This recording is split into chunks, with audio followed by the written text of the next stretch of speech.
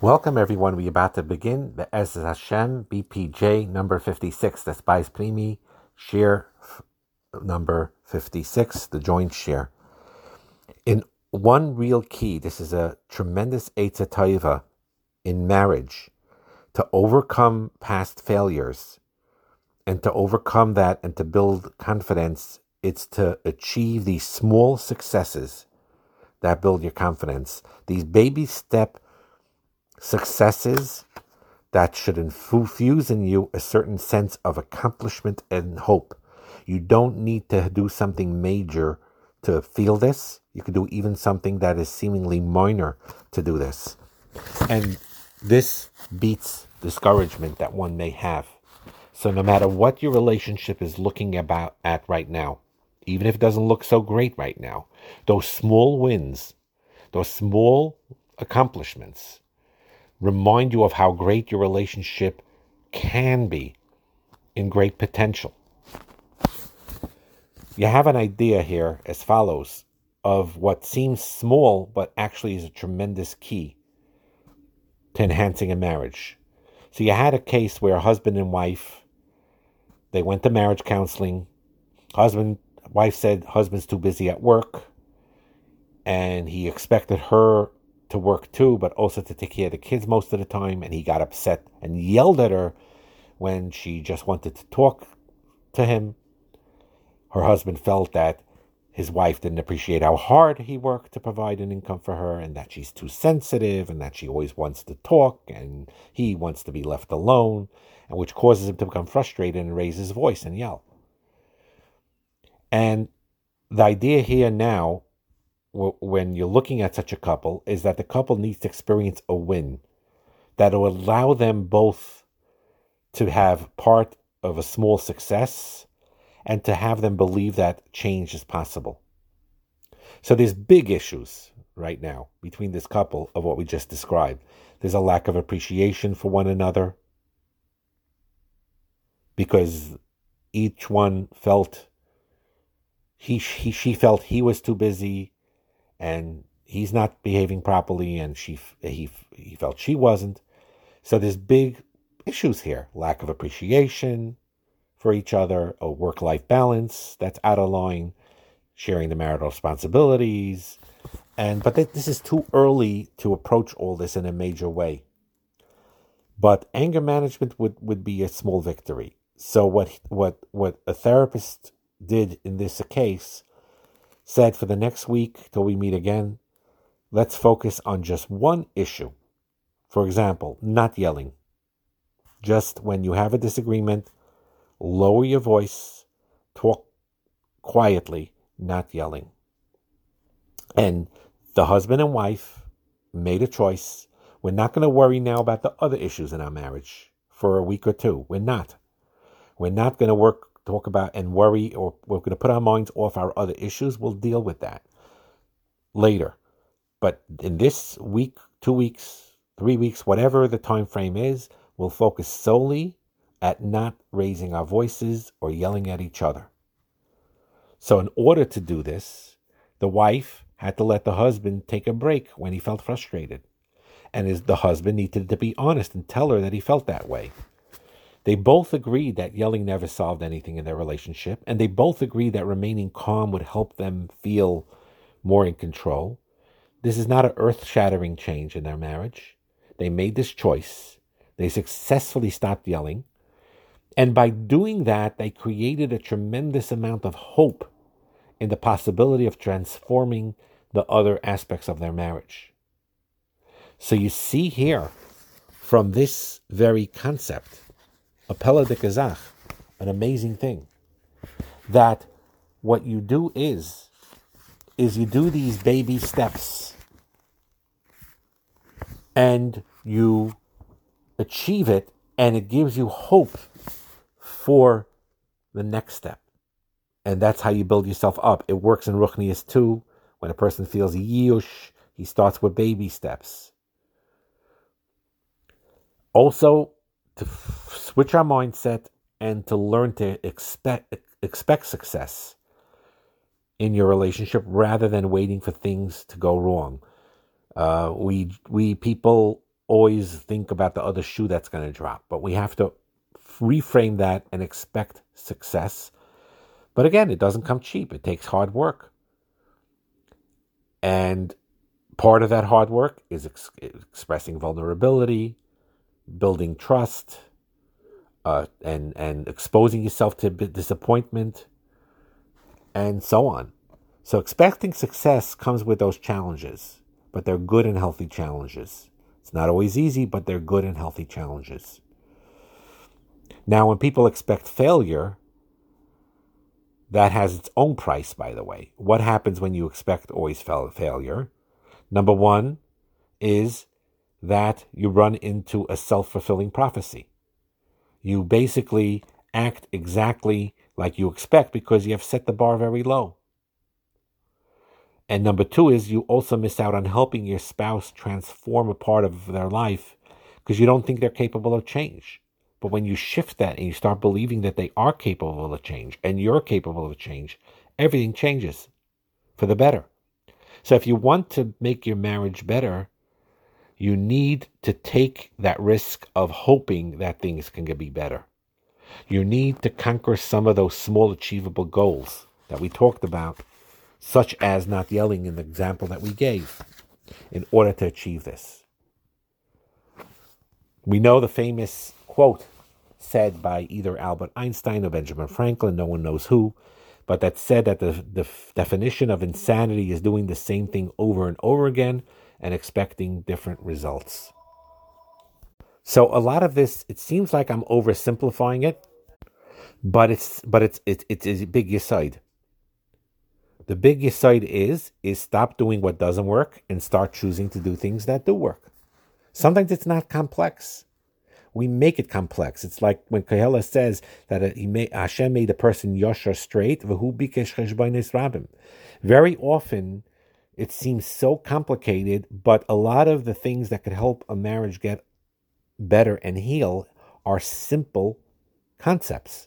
Stop doing things that don't work, and it's not so hard to know what those are, and start choosing new things that do work, and those also are not so hard to figure out what they are. So the question is, again, we try to comprehend why otherwise mature and intelligent married people, but with each other they become irrational and defensive and attack and abuse each other in a marital fight. Why? It's fascinating. You need to know yourself to understand why that happens. And you need to know what's happening in your relationship. You need to understand the process. And changing these patterns, true, it's easier said than done in a strong marriage, and it's a little harder when a marriage faces challenges. There's no denying that. But it's doable. And when you're aware of what happens when you're having a fight and what patterns you have, you make a choice to disengage and get out of the fight before things get worse. And you have that ability to recognize your own pattern, the conflict patterns that you have. Sometimes you bury the feelings inside. Sometimes your spouse doesn't even know that there's anything wrong, but in there because they didn't chap and you didn't communicate to them what you're upset about, but they have a black mark. They think you don't care about me. You make that assumption. In reality, they may not even know, or maybe they should have, but they don't. And when you explained it to them, they know what to correct, but you never explained it to them.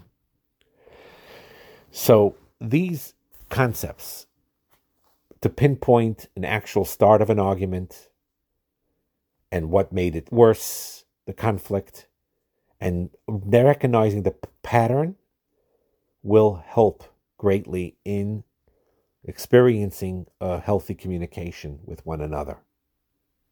Now, trust isn't built overnight. Baby steps is the key to restore hope in marriage. You won't immediately change all the problematic fighting that took place in the past, but take small, reasonable goals. People have this eitzah when they go into into Yom Adin. People are makabel wild things. Take small, reasonable goals. So in the original example I gave, If you have a difficulty remaining calm in agreements and your disagreements, and you raise voices and you yell at each other, or one of them yells, or both of them yell, whichever way, they make that choice. Don't raise, like this couple did. We will not raise our voice in a pattern of negativity or resentment, and we will choose to make one positive comment to each other every day, or more than one. We'll do one chore around the house that we don't usually do. Those baby steps. That is really the key. So the yesod and the exercise pertaining to this shir is to do those baby steps. And we're going to talk a lot in the upcoming shir about these baby steps. One of them is to remember the good times.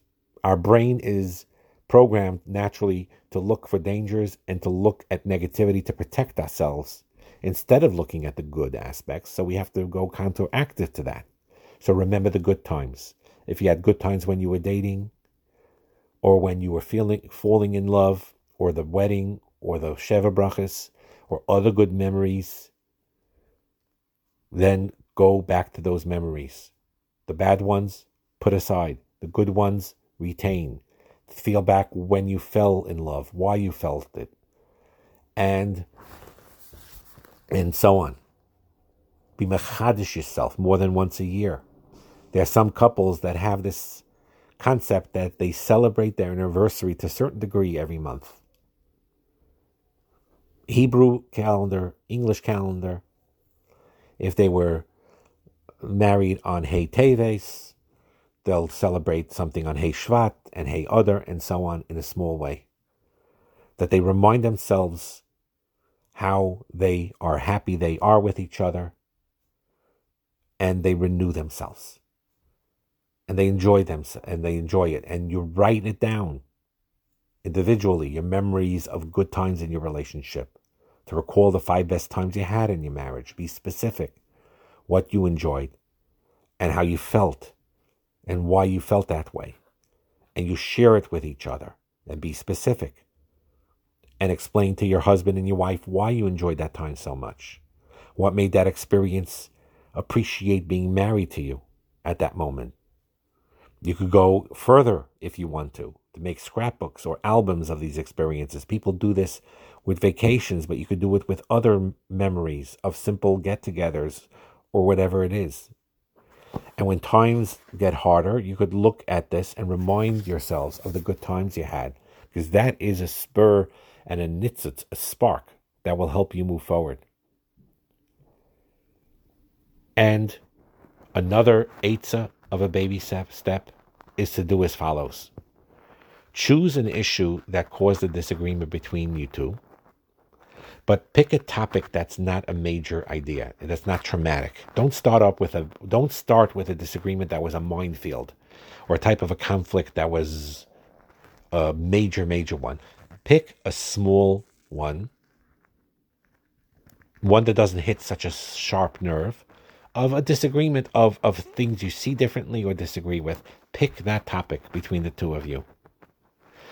Later, you'll have the ability to deal with bigger stuff. For now, pick a small, minor disagreement and practice this. Practice how you work on this, and it'll help you with the more serious stuff later.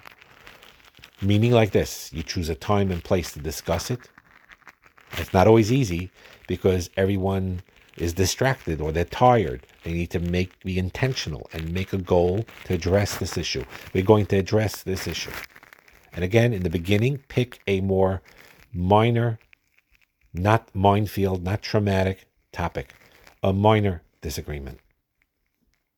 And you choose the topic, you choose the time, you choose the place, you make a commitment, and your goal is to make sure you listen to each other carefully, to address the issue. That doesn't mean neither you have to win. The purpose of this is not to say I'm right or you're right. The key of this is to take this disagreement and you both listen carefully to each other, get the opinion out on the table, make sure both voices are heard. That's your win. Not that you win the argument or you won the argument. You both won by expressing your opinion in a clear way, even though you disagree, and you're listening fully and understanding their point of view, even though you disagree. Now, if in this process you come up with a solution to the disagreement, that's an extra dessert. But the key is the etzem defining your exact point of difference, not to try to solve it. Creates a tremendous understanding. So when you do this with people and you say like this, listen, I am not trying to be right here. I don't want to argue with you. I'll even admit on the outset that I may be wrong, or it could be very likely I'm wrong about this. It's not important now. I just want to understand your position. I want to understand it and help me understand it better.